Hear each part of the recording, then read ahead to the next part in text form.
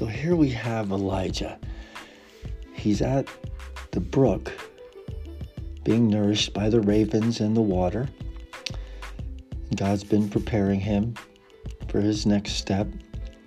And then in verse 7 of 1 Kings 17, it says, "And it happened after a while that the brook dried up because there had been no more rain in the land." Then the next verse, God gives Elijah his next step. Then the word of the Lord came to him. And what did Elijah do? He said, "Hey, let's talk about this a little bit or whatever," because the command was to arise and go to Zarephath, which belongs to Sidon. And God's plans are sometimes so crazy, and we're like, "Are you sure, God?" So God lays out a plan for Elijah to go to Sidon and dwell there, and he also prepared a widow that will be there to provide for him.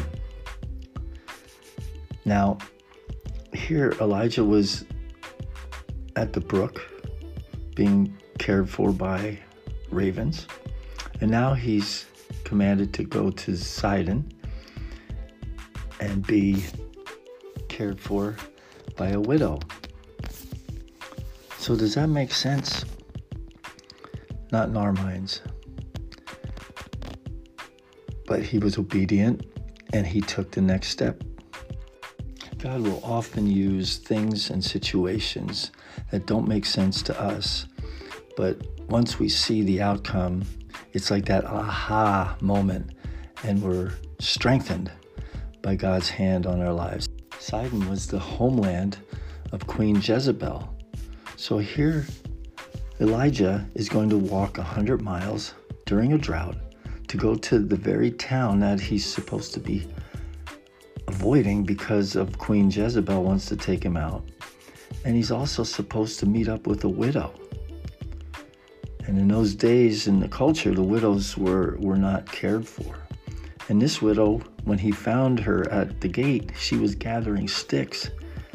And she was preparing basically her last meal, is going to take it home to her son and die. So not only is Elijah's life being transformed, but oftentimes God uses us to bless others and be an encouragement to them.